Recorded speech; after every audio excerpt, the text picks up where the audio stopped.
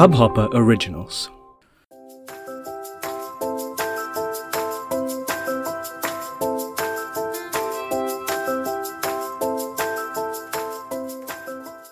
Hello and welcome to It's Cricket Show. My name is Hamid and I'm here with the very latest episode of this podcast.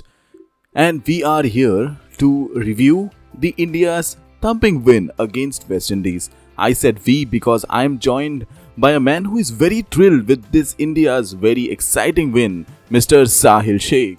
Yeah, happy to be here. So, Sahil, any first views? Yeah, great win for India, which pushes them to second position. They have the highest strike rate now. Net run rate now. So yeah, overall a great performance by them.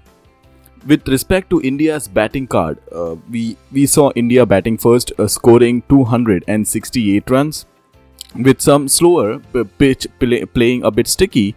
So it was some slow start from KL Rahul and Rohit Sharma.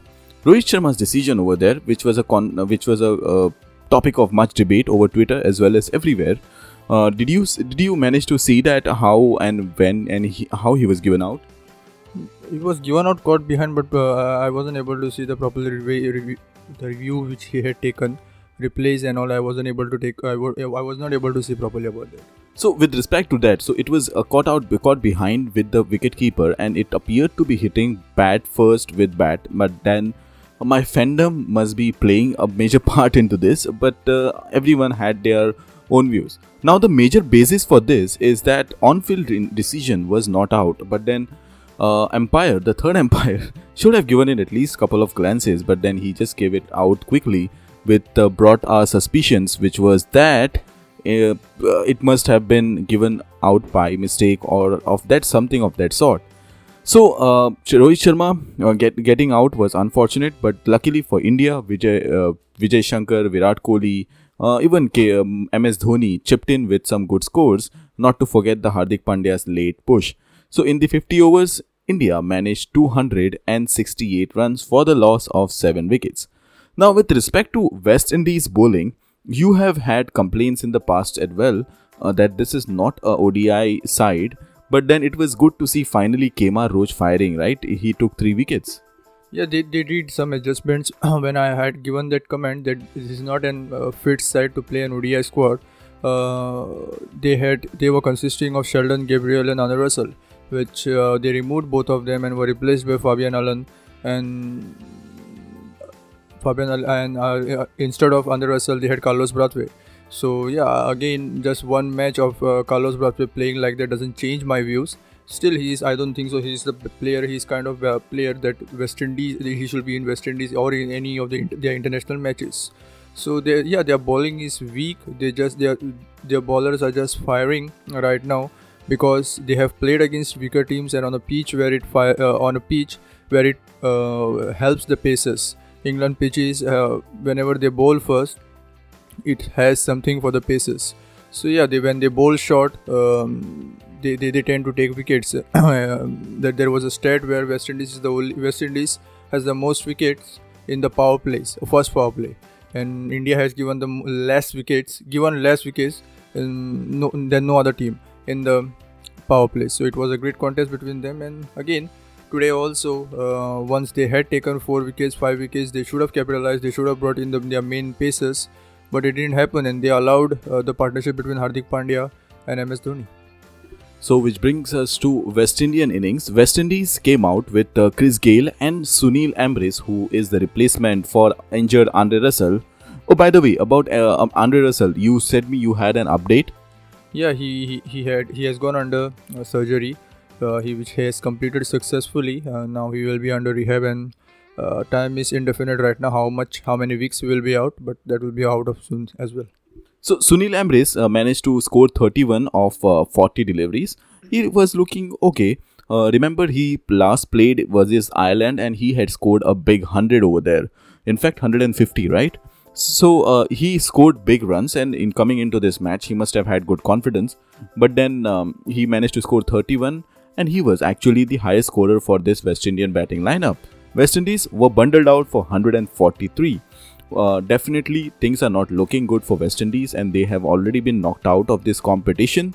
And in terms of bowling, Mohammad Shami in the last match took a hat-trick. In this match managed to grab 4 wickets. Any comments on Indian bowling which has been so brilliant till now? Yes, of course. Bumrah also had this in this match. He also had a chance of taking a hat-trick, which he missed narrowly. Talking about Shami's bowling, he has played. He has been given just 2 matches and he has taken 8 wickets already. So he has been in tremendous form. He has been giving wickets. Both the bowlers, Bumrah and Shami, has been giving them wickets in the start of the match, in the middle of the match, and even at the end of the match.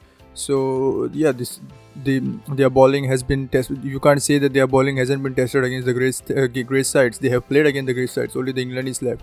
So they have played against good sides. They are still to be unbeaten, and I think so. That's mostly because of their bowling lineup. Their batting has been a little bit weak. That's because these stats have been just coming because of their bowling lineup. They have been winning convincingly. They won against Pakistan just because of their bowling, and against Afghanistan against today also. And they have won all those matches very, very convincingly. So yeah, their bowling is right now high flying. Everyone predicted that going into the England World Cup. Looking at those pitches, everyone predicted that the India bowling will be the most deadliest, and they are doing so very convincingly. So this was a good thumping win for India, and it is a time for celebrations. With that being said, Jasprit Bumrah managed 2 wickets, bowling 6 overs, giving away just 9 runs. Hardik Pandya too chipped in with 1 wicket, Kuldeep Yadav 1 wicket, while Yuzvendra Chahal managed to take 2 wickets. Now, let's get aside from this win and pitch in on the much hyped about debate, which is number 4 position. So right now there are 3 contenders for that position. One being obviously Vijay Shankar.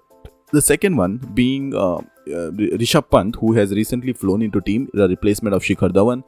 And the third one being RDK, Dinesh Karthik. So Sahil, I want your view on this. So who do you think should be the India's number 4, or there should be, let me rephrase it. Should there be a change with respect to Vijay Shankar?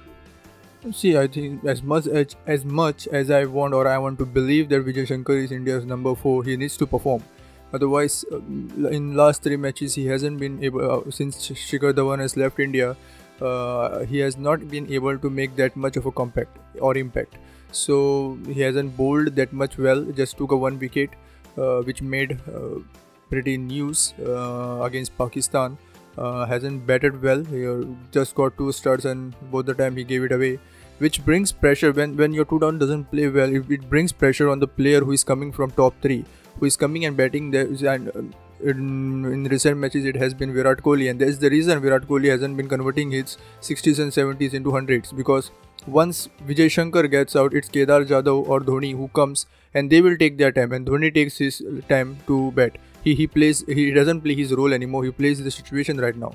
So all the onus comes on Kohli, and again that's the reason the batting is getting collapsed. So as much I want to believe that Vijay Shankar is the number 4, he needs to perform. If he can't bowl, he at least has to play. He at least has to bat with Virat Kohli or anyone from the top 3, and at least score a 50 or 60. Give at least 1 match-winning compact, or otherwise I think so Dinesh Karthik should be replacing him. So viewers, what are your views with respect to India's number 4? Do pitch in with your views at our Twitter handle @It's Cricket Show. Thank you, Sahil, for joining in on today's episode. Yeah, thank you. Great. So with respect to the table, India now moved to a 2nd position with 6 matches played and 11 points, just behind Australia. Remember, India is the only team which is undefeated in this tournament with a massive net run rate of 1.16, which is the most highest. And as I see, India now moved to the ODI ranking number 1, replacing England, which is now on slip to 2nd position. So lots of good news for India. With that being on the positive note, this is me, Hamid Sheikh, signing off from today's episode. Have a great cricketing day.